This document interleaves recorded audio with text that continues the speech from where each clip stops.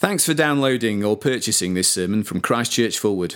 To find out more, visit forwardchurch.co.uk or join us on Sundays. Thank you, Penny, very much. Hello, everyone. Good to see you all. Hope you're doing well. It's been nice to meet a few new people as well before the service starts. I'd love to welcome everyone to. My name's Matt, one of the ministers here, and real pleasure to be speaking on Partnership Sunday. It's mostly for us as a church family, but new folk, if you're here as well today, I hope you'll be encouraged. Thinking about some core gospel truths for us. Let's pray as we get into it. Our Father in heaven, please help us by your word and by the power of your Spirit that we might be people who are good at waiting for our Lord Jesus to return. Please help us in that, Lord, today from this passage. In Jesus' name we pray. Amen. Waiting is one of the big themes of the Christian life, but it's also one of the hardest things to do. It's as true for the trivial as the really important. Waiting for the toast to pop or for the bus to arrive. We just can't wait, so we get the phone out and we scroll mindlessly. Waiting for Christmas, waiting for our birthday, waiting for the summer holidays. Little kids can't cope with the wait. Waiting for exam results, waiting for the medical test results. It feels like forever and we can't bear it. Waiting to be able to buy a house, find a new job, meet the right person. We can't understand why it's not happening sooner. It's infuriating. We wish we could do something about it. Waiting's really hard. And so it's tough for us that waiting is also a really big part of the Christian life. Think about our verse for the year from Isaiah 40. I think we got that there. Hopefully you've clocked this verse already. It's on cards around on your chairs. Even youths grow tired and weary, and young men stumble and fall. But those who hope in the Lord will renew their strength. In the mornings, Pete has been teaching from that section of Isaiah. If you've not listened back to those sermons yet, you really should. It's a wonderful section of Scripture. And the message for the people at that time in Israel, at the time of Isaiah, was that you have to wait. Wait, knowing that you will be brought back from exile one day. Don't try and solve things for yourselves. Put all your hope in the Lord to do what He has promised. Wait, knowing that He will send a Savior. And for the Christian now, the return from exile has happened. The Savior has come, but we still have to wait. We're waiting for Jesus to come again, for salvation to be completed.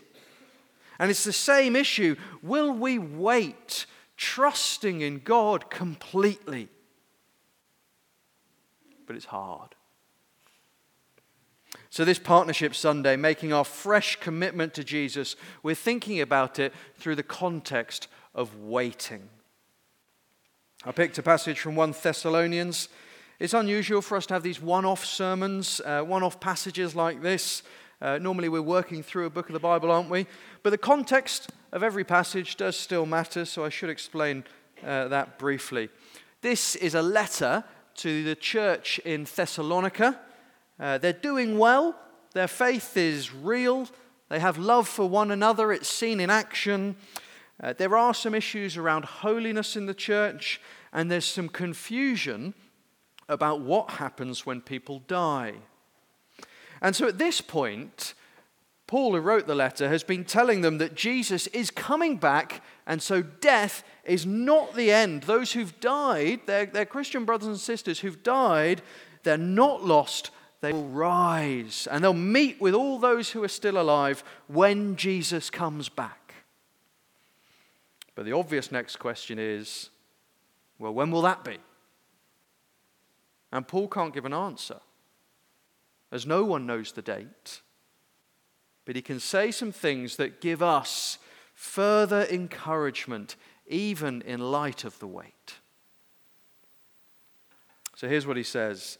The return of Jesus will be a terrible surprise to the world, but a joy to Christians.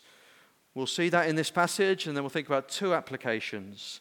The return of Jesus will be a terrible surprise to the world, but a joy to Christians. In verse 1, now, brothers and sisters, about times and dates we do not need to write to you, for you know very well that the day of the Lord will come like a thief in the night.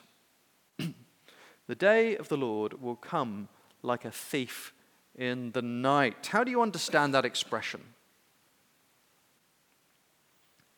Lots associate it with a quiet, sneaking into your house sort of moment.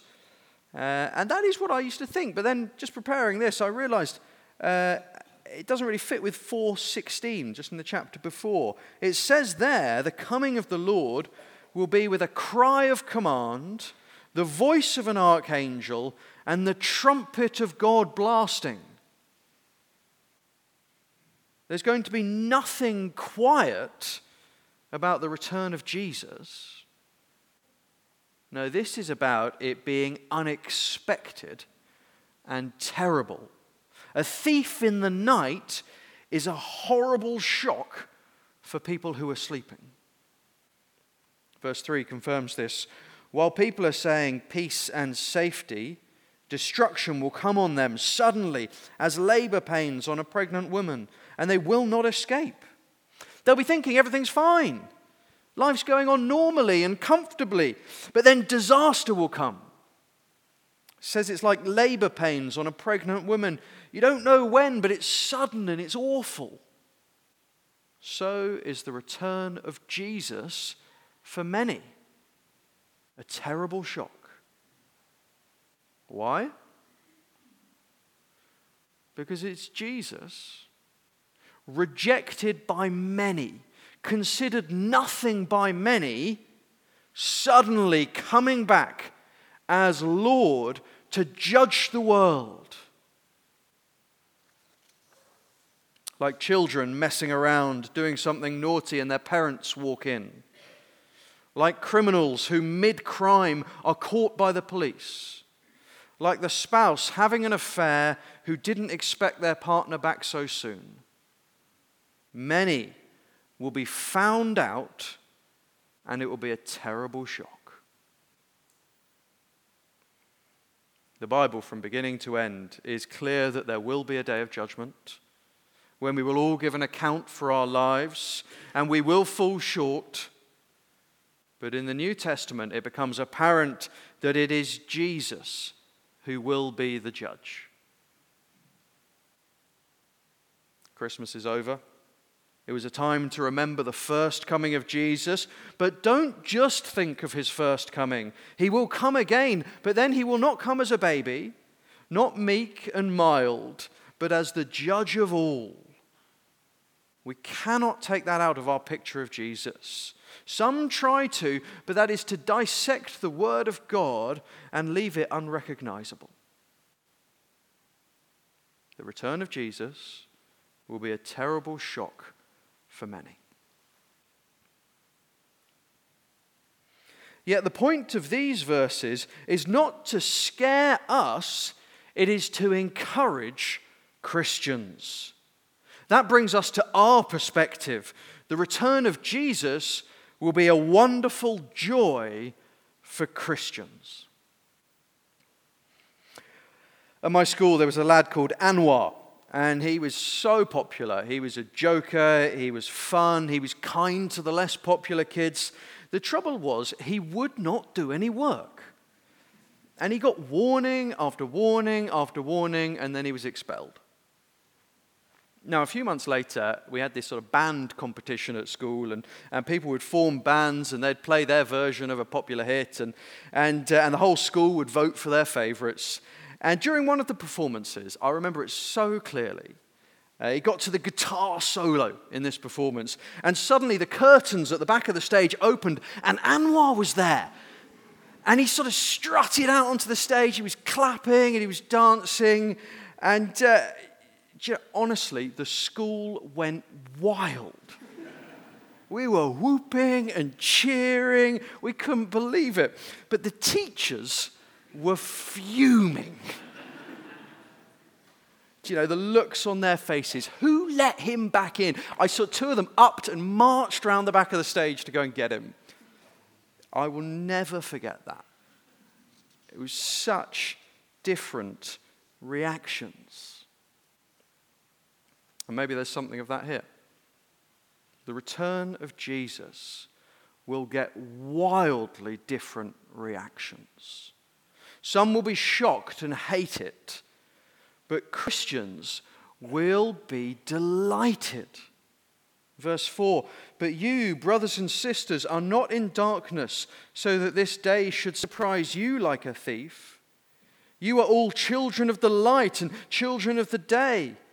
We do not belong to the night or to the darkness. We are children of the light, children of the day. We're living as his followers. When he comes back, it will be okay for us. Verse 9, for God did not appoint us to suffer wrath, but to receive salvation through our Lord Jesus Christ. He died for us, so that whether we are awake or asleep, we may live together with him. The return of Jesus doesn't mean judgment for us. He's already taken it for us on the cross. His return is actually when our salvation will be completed. We've got nothing to fear. That day will be the most wonderful day to see the Son of God, our Lord, our friend, our brother, our Savior. We'll be running to him in delight.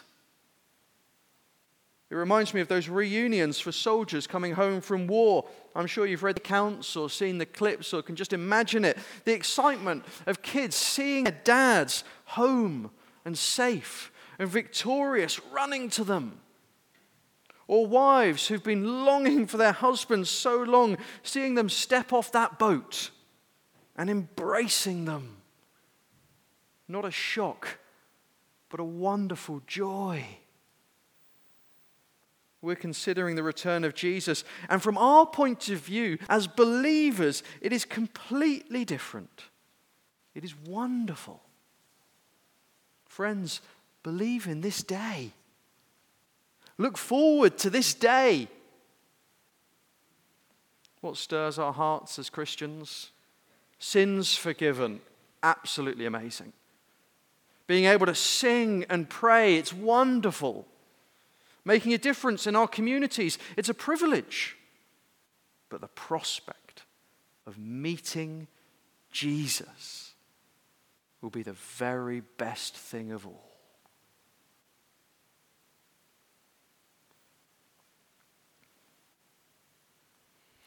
Now, what does this mean for how we actually live? Let's turn to application. I've got two ideas from this passage.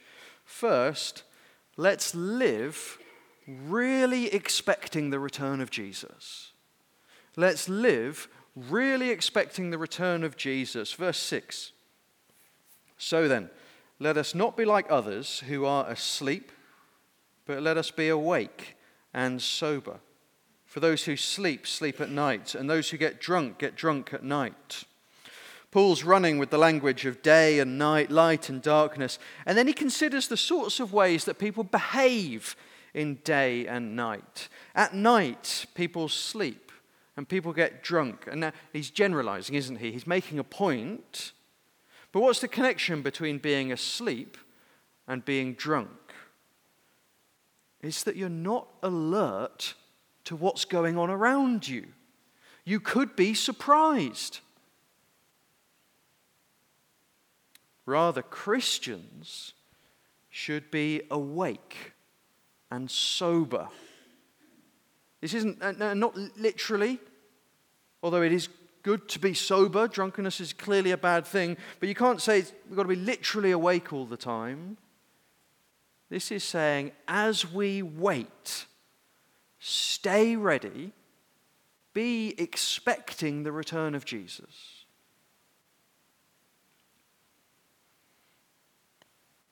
It's hope Hope comes up in verse 8, just like it comes up in our verse for the year. It's not a vague hope for something which might happen, good weather at the picnic. It's confident hope, which is waiting expectantly for what God has promised. Verse 8, but since we belong to the day, let us be sober, putting on faith and love as a breastplate, and the hope of salvation as a helmet. Paul loves using this armor language. He doesn't go as extensively as he does in his letter to the Ephesians. He just takes his three favorite concepts and he applies them: faith, love, and hope. There's been lots already in the letter about faith and love, but this issue of waiting for the return of Jesus is a matter of hope. Will we trust the promises of God and so wait confidently, expectantly for Jesus? Will we wear the hope of salvation as a helmet?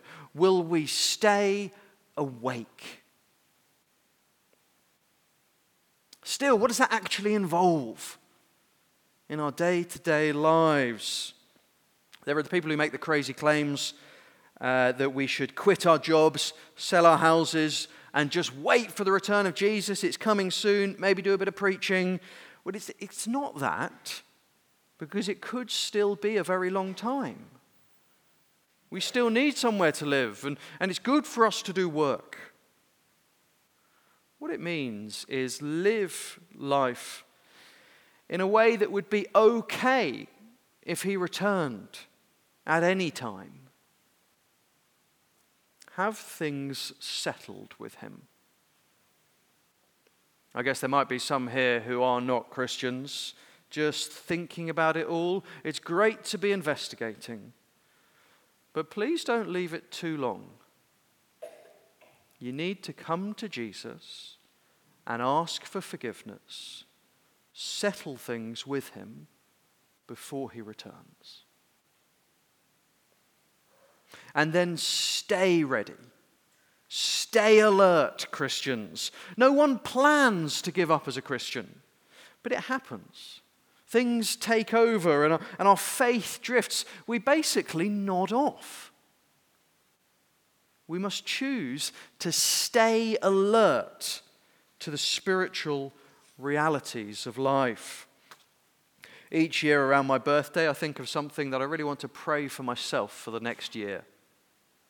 And this year it's been this: staying alert to the spiritual realities. Faith is believing what the Bible says is true, but which we cannot see. Things about God, things about the spiritual world, things about Jesus, things about heaven to come. But because we cannot see it, we're in danger of forgetting it or stopping to believe it, becoming distracted, ultimately falling asleep. I don't want that. Our life is full of distractions. We're in an age of distractions, from the little to the big. It seems our world is designed to occupy our attention. Our phone is just there all the time. An addiction that I can't resist. Why can't I wait in stillness till I get to the front of the queue? Why do I have to get my phone out? There's always something more to read or listen to or laugh at. It's constant distraction, so we rarely think about the spiritual realities. Jesus is Lord, and he is coming back. Or the big distractions, the things competing to be our priority in life. We're focusing on the next life target. Get through these exams, get through uni, find a job. Or our work is consuming us, so much to do, not enough time. Or it's a project with the house. Or planning a holiday. And so again, we're distracted. We're forgetting the most important things, the spiritual things, that Jesus is Lord and he's coming back. This Partnership Sunday is a chance to snap out of it, to wake up, to make a fresh commitment to God.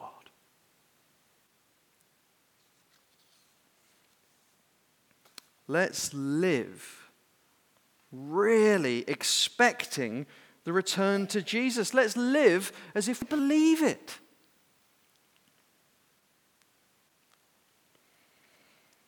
And secondly, let's encourage one another in this. Verse 11, therefore, encourage one another and build each other up, just as in fact you are doing. Friends, we are not on our own.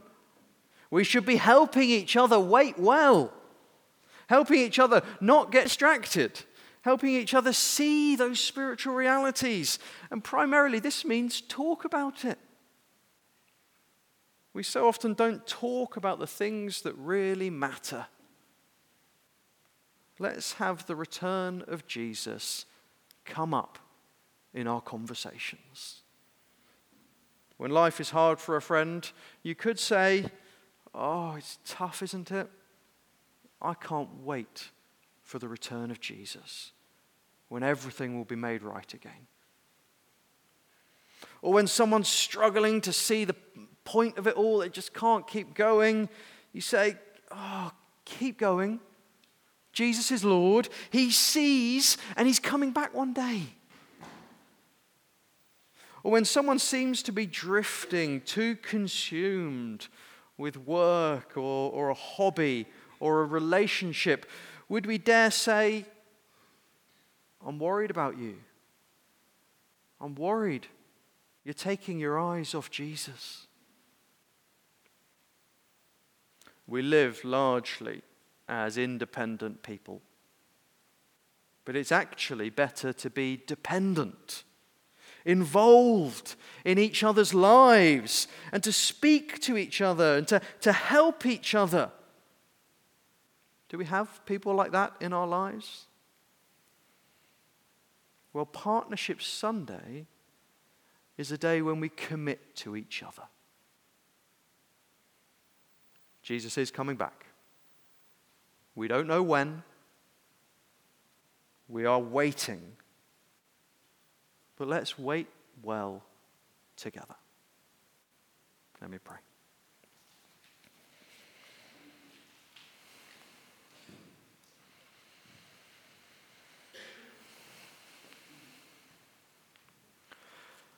Our Father in heaven, we thank you so much for our Lord Jesus Christ. He is better than everything. He is the one who brought us salvation by his death on the cross. He's the one who's coming back to complete our salvation. Fill our hearts with such a joy and appreciation of Jesus that we might never get distracted and that we might never fall asleep.